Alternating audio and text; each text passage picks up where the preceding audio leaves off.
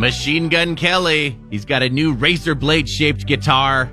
Does it promote self-harm? Machine Gun Kelly's all under fire because of that latest guitar collaboration with Schecter Guitars. People are saying it's promoting self-harm. It's called the Machine Gun Kelly Razor Blade. Creative, right? In case you didn't know, there's a stereotype with the pop-punk emo genre that fans cut themselves. When MGK introduced the guitar at a recent show, he said it's an ode to the crazy times he had in his 20s and an ode to his albums Tickets to My Downfall and a lyric from the song title track. Now, he also took to Twitter to say, quote, "I will never explain my art because true art is controversial and always up for interpretation. But I will say, most of you constantly interpret it wrong and then blame me for your version of what you think my art is.